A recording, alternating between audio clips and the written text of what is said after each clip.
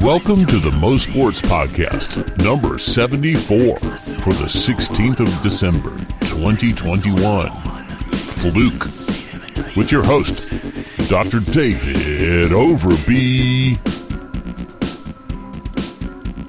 Welcome to the Mo Sports Podcast. I'm your host, Dr. Dave Overby, and this is the Mo Sports Podcast recorded on December the 15th, 2021. Sadly, this is 5 days after what will go down as a tragic and a historic day, not just in the Commonwealth of Kentucky, but in the entire United States, when a catastrophically damaging tornado hit the town of Mayfield and then also did extensive damage to Dawson Springs, as well as Bowling Green. Mayfield, Kentucky is in Graves County in far southwestern Kentucky, just north of the Tennessee line, and not all that far from where the Ohio River and Mississippi River are coming down. There's just a buffer of, let's see, what are the counties that are to the west of Graves County there? You've got Carlisle, Hickman, and Fulton County, three pretty small counties, and then there's Ballard County to the north of Carlisle County, and that borders McCracken County, which is where Paducah is. That's WPST Channel 6 were the ones giving the report about this tornado. And around 7 o'clock in the evening, a tornado that had originated near Jonesboro, Arkansas, had been tracked on radar, and updates were showing that the tornado was strengthening. It had been observed on the ground, and then there were reports of damage and then fatalities. This is when the situation became particularly serious. And as the updates from the radar continued to come in, the reaction of the meteorologists was unprecedented. They were just saying, wow, because they knew from the numbers how destructive the tornado was, and that it was making basically a diagonal line from the southwest to the east-northeast, and it was just a matter of where exactly it was going to hit. And severe weather had been predicted, especially in the preceding 48 hours on Wednesday and Thursday. The local meteorologists were increasingly concerned in West Kentucky, also in southern Illinois. There was another destructive tornado that hit Edwardsville, Illinois, east of St. Louis, destroying part of an Amazon warehouse, and there were fatalities there. There was also fatalities in Mayfield in a candle making factory. I think Mayfield Consumer Products is the name of that business, and both of those, the fatalities at both of those locations are being investigated to see if proper procedures were being followed. But certainly there was plenty of time concerning the tornado that hit Mayfield and hit the candle making factory, where I believe at this point the number of dead is 8, and there are still some people unaccounted for. But there was plenty of time between when everyone knew that this tornado was a catastrophic tornado, a highly destructive and dangerous, life-threatening tornado, and that it was headed directly toward West Kentucky and could very well hit Mayfield. So there was plenty of time to know both that it was coming and that it was incredibly powerful and dangerous and lethal. And it already caused fatalities in northeastern Arkansas at a nursing home facility. So a lot of tragedy there, and on top of that, there's still a pandemic, and the pandemic is beginning to wreak havoc again in the sports world, with the professional leagues now having players and even some teams going into COVID protocols. This is really getting old. It's just a staggering onslaught of negativity in terms of this pandemic and this virus. We have now the Omicron variant that has taken some DNA from the common cold in order to become even more infectious, and we still have to wait and see what the severity of illness that is caused by Omicron. Certainly with Delta, it's been ravaging America in particular, in spite of having the vaccine and the tools with which to stop it. Over 800,000 dead in the United States at this point. More people dying this year with having the vaccine and having had it really for most of the year, certainly the last 9 months, basically been available to you. And they're saying with the Omicron that a mutation-specific vaccine is not necessary, that you just need to be vaccinated and boosted. And at this point, I think being fully vaccinated and boosted is now the new fully vaccinated. That basically everybody needs to be boosted. I think that without the booster, there's a significant reduction in protection, particularly with Omicron. Well, anyway, let's think about some Kentucky basketball action. And John Calipari saying that Kentucky's 2 of 19 three-point shooting in a 66-62 loss to the Irish was a fluke. No, Coach Calipari, it's a fluke when you're a good three-point shooting team and you have a bad shooting game. When you're a bad three-point shooting team like Kentucky has been for what seems like many years now, it's the same old thing. And it's what we worry that we have to expect and that we know we're going to see. And sure enough, it happens. So we're going to go straight to where Kentucky basketball is now and give some predictions. We think that one thing that needs to happen is in the half-court set, Sahvir Wheeler has to be significantly reduced in the role that he plays. He can't be starting anymore.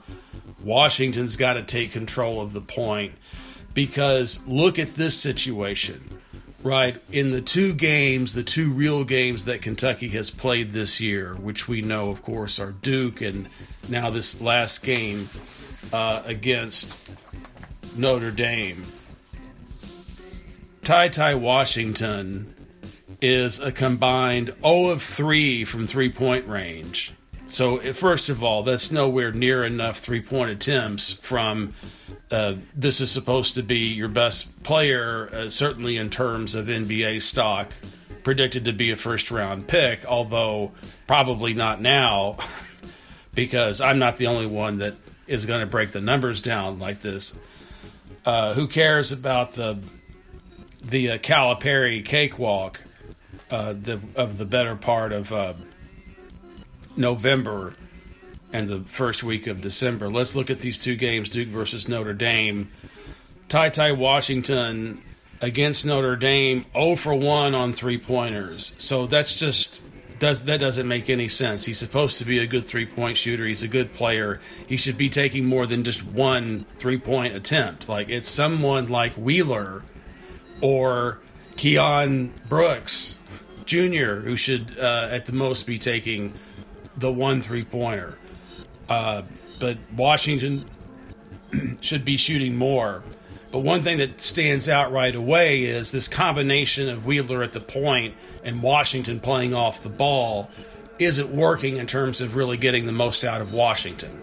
And Washington for sure is the better player, so the solution is make Washington the point guard. And we've got to up the production on the three-point shooting. There's no getting around it. And the way Calipari avoids this discussion is you're 2 of 19 on three-pointers. You only score 62 points. It's exactly the way that you were losing last year when you went 9-16. Isn't it time to start talking about offense? No. What does Calipari say about why we lost the game? Because of defensive breakdowns. And it's an avoidance of this issue of the other half of the game is you've got to score. And again, I have to go back to the point, like, we're Kentucky. It shouldn't be any problem having people who can shoot the ball, score, be able to, play basketball. Have some skill out there where this outside shooting isn't just this arduous thing that the players fail time and again to be able to do. And the fans just have to get there and get sick watching Clang, Doing, Brick, and oh, look, there's 5 minutes to go in the first half. We still haven't hit a three-pointer.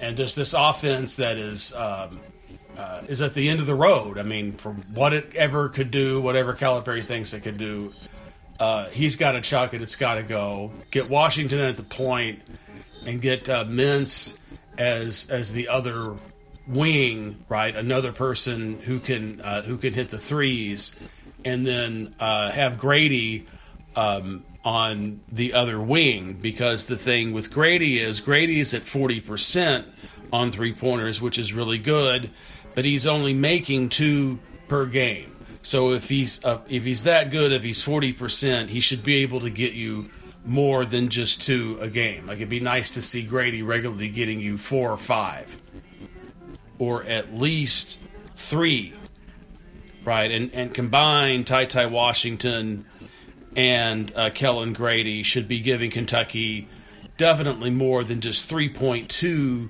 threes between the 2 of them. And Davion Mintz right now is not shooting it well. He's at 30.4% from three-point range, only 1.2%. But it has to have something to do with the way these players are coached and the way that the offense works that is contributing to this perpetuity of poor three-point shooting. That has to have something to do with it. So the way to get Grady more three-point attempts so he can make more of them is to have another player out there that is also a three-point threat, and to be more aggressive in looking to take the three-pointers, because that mentality, I think, helps shooters. And over the course of the game, at some point, they hit at least a little bit of a hot streak, and that can really get the team going and help build a lead, so that you're not stuck in this close, tight game, which often was the case with Kentucky last year. So you're not getting blown out, but that's really not the way to win. I mean, the more games that are always coming down to the wire, you're going to lose some of these games. So if you want to be a dominant team, certainly if you're thinking about going to the Final Four, you've got to learn how you stay out of those situations by you either blow people out or you at least definitely control the game. Don't want it to be so close there right up until the end. But the way Kentucky has it now with their starting lineup, and this shouldn't come to anyone's surprise that follows Kentucky basketball and is willing to scrutinize how John Calipari coaches, is the starting lineup has been this. And it hasn't changed at all from the exhibition games up to now, and I think it speaks to the inflexibility of Calipari, how he thinks and coaches. But it's been Wheeler, Washington, Grady, Mintz, and Brooks. All right, so we've got Wheeler and Brooks are both below 25% from three-point range. Wheeler your point guard, has the ball in his hands all the time, is at .222 from three-point range. That's 22%. That's horrible, and it's exactly what we said was going to happen because we did this in simple thing of just looking at the statistics from Wheeler coming from Georgia, and he was at 22% last year, so he can't shoot. And Mintz is right now, he's off for whatever reason. He was better than this last year. Maybe he'll shake it off and get going. Maybe he's bored because right now Kentucky basketball, among other things, is pretty boring. Schedule, unbelievably boring. The way Kentucky plays is boring. And just nothing exciting happening on the court. So Brooks is at 23%. So you've got two people, Wheeler and Brooks, that are under 25% from three-point range. And you have Mintz, who is barely over 30% at 30.4%. Mintz, of course, is not the starter. The starter, of course, is Tshiebwe, who is holding his own and doing a good job on the interior. But, of course, Tshiebwe is not a three-point threat. He's not a three-point option. So we're talking about the other four players in the starting lineup.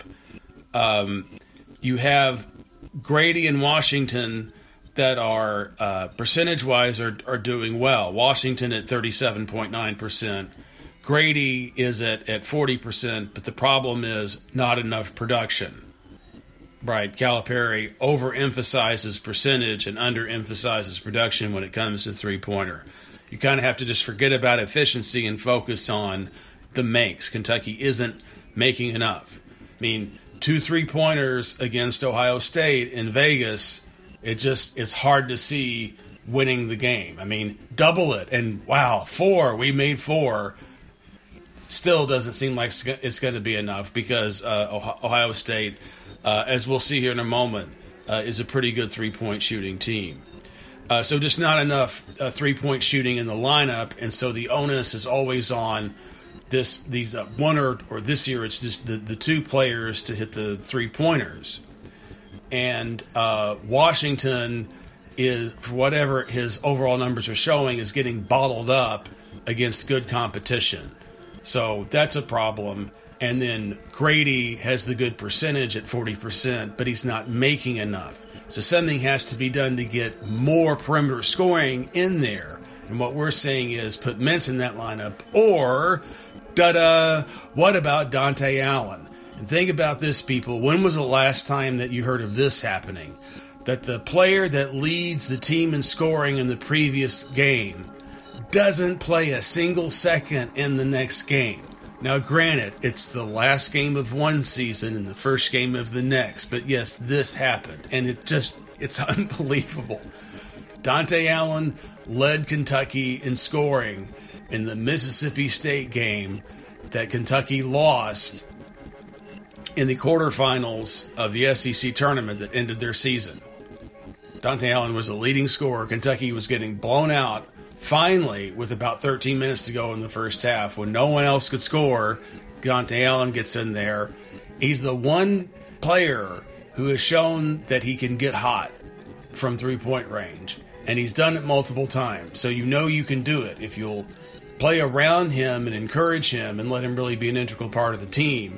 Dante Allen shouldn't feel like he's got anything to prove. He played very well for Kentucky last year and was one of the, maybe really the only bright spot in a season that honestly didn't have any bright spots. And then you've got to just wonder with Calipari, what is he doing when the obvious problem is your three-point shooting and you're not scoring enough, you're not making enough threes, and the three-point percentage is bad. And the first thing that he wants to do is he wants to have the ball in the hands of a guy who's a 22% three-point shooter. And he's also 5'9". So how exactly is this guy a major threat? And he isn't. Now, it's still early, and Kentucky had been playing these easy games at home. They had to go to South Bend. It wasn't a surprise that it was going to be a competitive game. Not necessarily so bad that Kentucky lost, but again, the way they lost, they looked exactly like they did last year, and the offense is poor, and it just doesn't work anymore. It needs to be chucked and go with a different lineup. Move Washington to the point. Now you're going to have the 38% three-point shooter at the point. He can be more aggressive because he's got the ball in his hands more. And then you want to be encouraging Mintz and Grady to be getting more attempts up. Tshiebwe is an excellent offensive rebounder. That's the perfect combination to work with multiple three-point shooters on the floor, because the shooting can be streaky, so when they're not hot, Tshiebwe can feast on the offensive rebounds. That's what he does best anyway. I mean, he's a good player, but he's not Kareem Abdul-Jabbar. Okay, so we don't need to have this deal where the offense is all about him and running through him. The numbers for Kentucky are pathetic. What a surprise. Let's go in with this one. How about this? 303rd in the nation in three-pointers per game, making 5.8 threes a game. So the production is really bad in addition to the percentage. The percentage comes in at 288th in the country. Yes, that's what you get from your $9 million a year basketball coach. Isn't that awesome?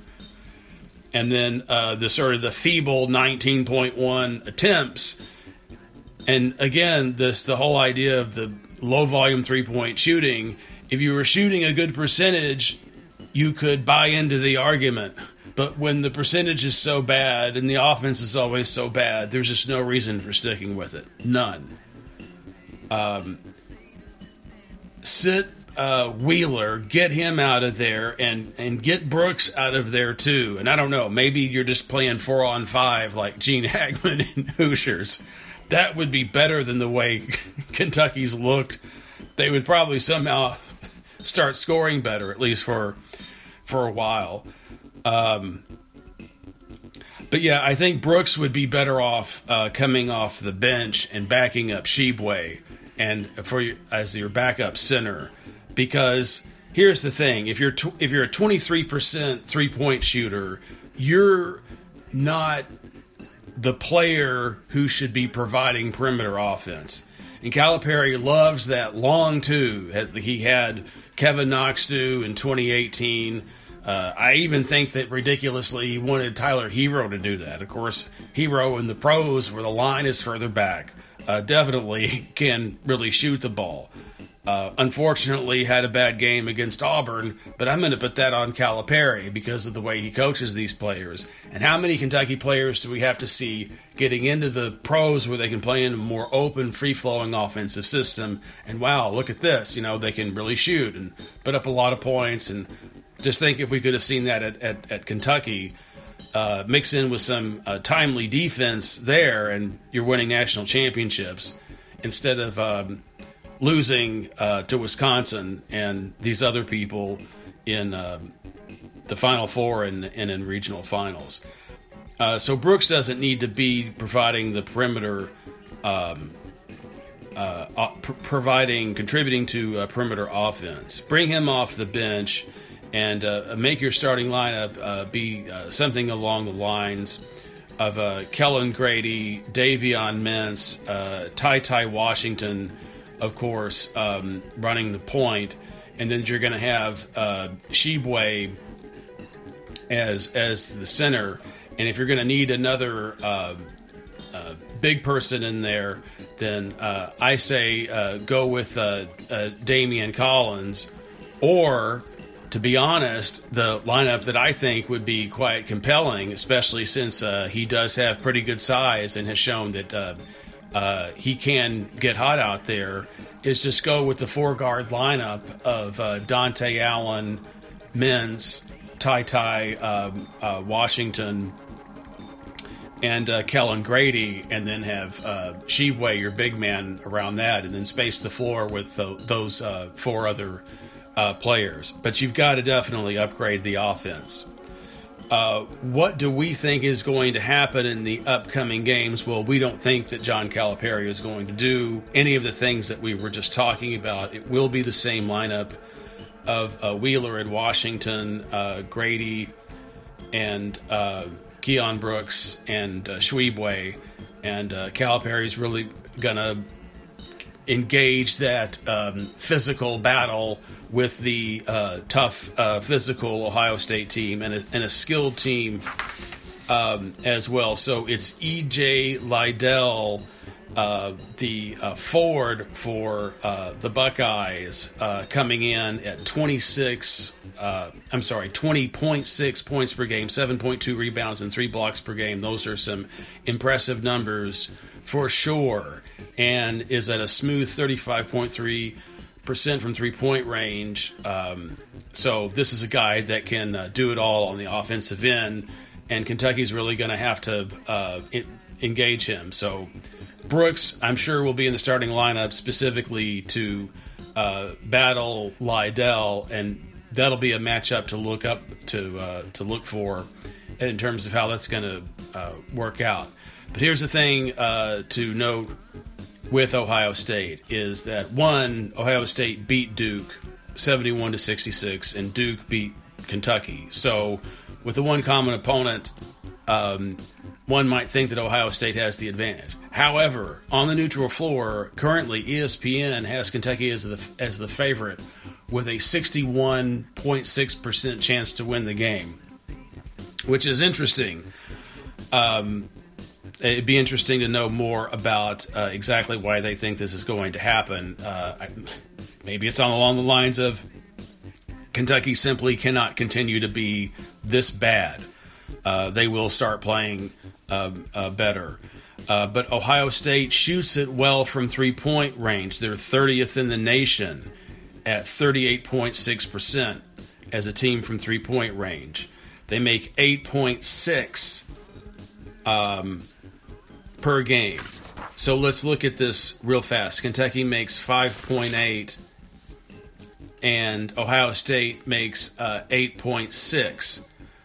So that's nearly 3 more three-pointers per game, and you're looking at giving up 9 points, losing the battle of the three-point line by 9 points. So you're really going to have to dominate in the paint and at the free throw line and on the boards to make up the difference, and then plus some in order to win the game.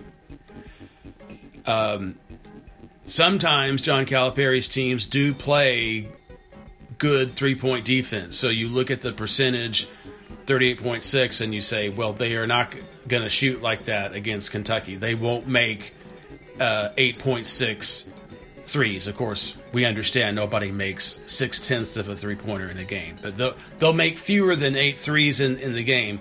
But still, if you look at the gap in the production and also look at think about the percentage, Ohio State 30th in the nation on threes, right, versus 288th. It's hard not to think Ohio State's going to get the better of the three-point line. So very difficult for most sports to see how Kentucky is going to win this game, other than that they'll just quit, please, being so bad on the offensive end. So we'll get back to nailing down a prediction on this one in just a second. But let's skip forward to next week, December the 22nd. On Wednesday, they will be playing Louisville, 7-3, 1-0 in the ACC. And the 3 losses, though, get this. Think about this. In the 3 losses that they have to DePaul, Michigan State, and Furman, Louisville shot 23% from three-point range in those losses. So it's not just Kentucky, it's everybody. If you are a poor three-point shooting team, you lose. And Louisville seems to be, at best, erratic. But here's the good news for Kentucky, that Louisville's even worse from 3-point range than Kentucky, at least in terms of percentage. Louisville is 295th in the nation. Kentucky is better than that. Kentucky is 288th. Wow. Way to go, Kentucky. Louisville is at .297 from 3-point range, which is horrible. That's pathetic. And so we say that it's not going to happen for Louisville. They do not get their first win in Rupp Arena since January of 2008. That would have been Billy Gillespie's first season. I think the final score of that game was 79-65. Kentucky was hanging with them pretty tough. In fact, I think Billy Gillespie put the press on Louisville toward the end of the first half, and Kentucky was ahead by 31-30 at halftime. But then Louisville took control in the second half and won. We're pretty much sure of that. So, but it's just not going to happen for Louisville, because if the 3-point defense isn't really there for Ohio State, it will certainly be there for the Louisville game. Calipari has owned Louisville, he's beaten them twice in the Final Four. Not in the Final Four. Twice in the NCAA tournament, once in the Final Four, the national semifinal game in 2012, and then 2 years later in the Sweet 16. Only time Rick Pitino was lost in the Sweet 16, Kentucky beat them again. Calipari knows how to beat Louisville. Louisville beat Kentucky last year. If nothing else, Kentucky will be good enough to beat Louisville in that game. Wow, it's a tough call with Ohio State, but we don't see Kentucky winning that game. But we're going to say that the season averts crisis and total disaster because Kentucky beats Louisville.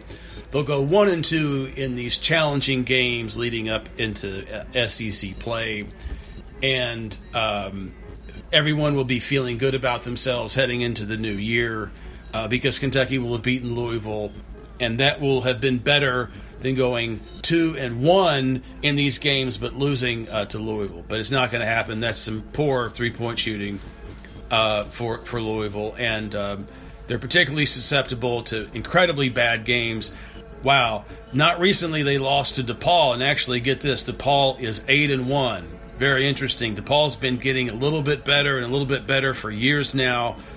That's a record that will get your attention. We don't know about the competition, but hey, they beat Louisville 62-55, and in that game, Louisville shot 21% from 3-point range. And some similar numbers here: 7 for 33, 7 for 27, and 7 for 29. Those are all horrible. God. 7 for 33, though. That's miserable. And also have to wonder about, we're not a fan at all of the idea of low-volume 3-point shooting, but one can still be flexible and reflective on the volume, on the number that you're shooting. And if you're 21%, maybe that's not the night to jack up 33 of them. Right? You're just throwing possessions away because they're not going down. But you don't, just from the get-go, say we're not going to attempt that many three-pointers. But we're going to think that it's going to be just sort of a John Calipari basketball fantasy where it'll be a low-scoring game. Kentucky will really win it with defense, and especially in the second half, Kentucky's going to clamp down on them and kind of make them look bad. And Kentucky won't look great, but they'll finally have some good basketball. Some other things to talk about here, just briefly. Other hot teams in college basketball.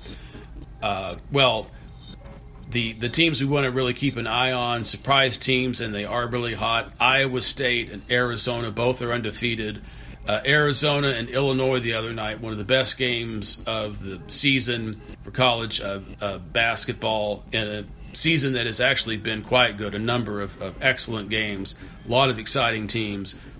Memphis stabilizes its season. This isn't necessarily totally turning it around, but it definitely gets it steered back in the right direction. And it looks like maybe Memphis has made something. They played very well with great energy, just flying all over the court, really all over the court, attacking the rim. They seem to play better when they chuck the Amani Bates, which is really Anthony Hardaway 2.0, the coach projecting himself on this other player.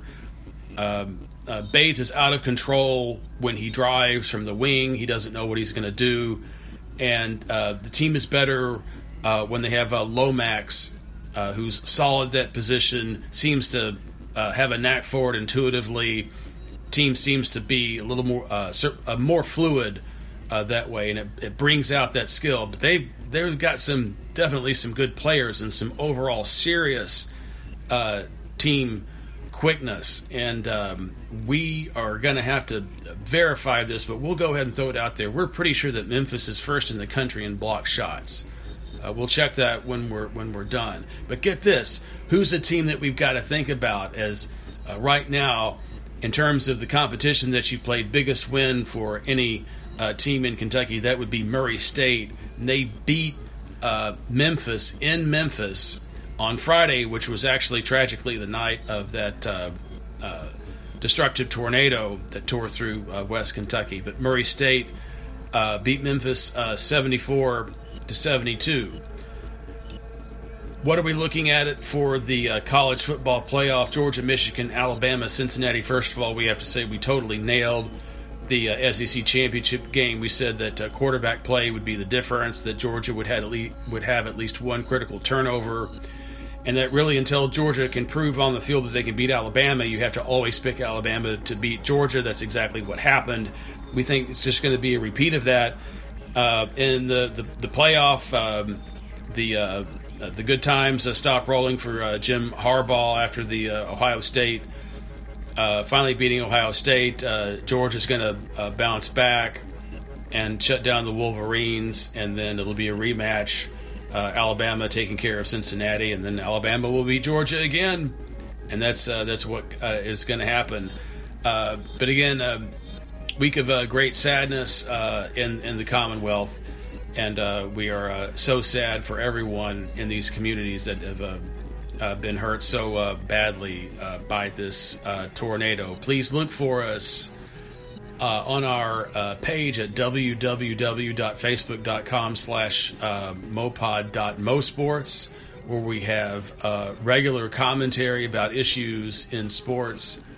And especially right now, we've got a lot of write-ups about the games, the exciting Kentucky action. And again, predicting a loss in Vegas coming up Saturday, but we're going to against Ohio State, but then bouncing back for the big win over Louisville, and probably a low-scoring game where the John Calipari defense really makes Louisville look bad, and they have a particularly bad three-point shooting game, the Cardinals do. So until next time, you've been listening to the Mo Sports Podcast.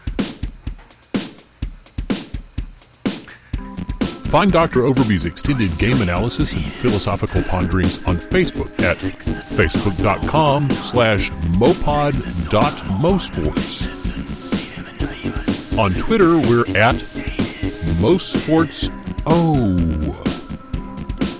And there's a poorly upkept webpage of episodes at psychicreform.com/mosports. But we don't recommend relying on it. The webmaster is lazy. Subscribe to the show on iTunes or the RSS feed available at all the places.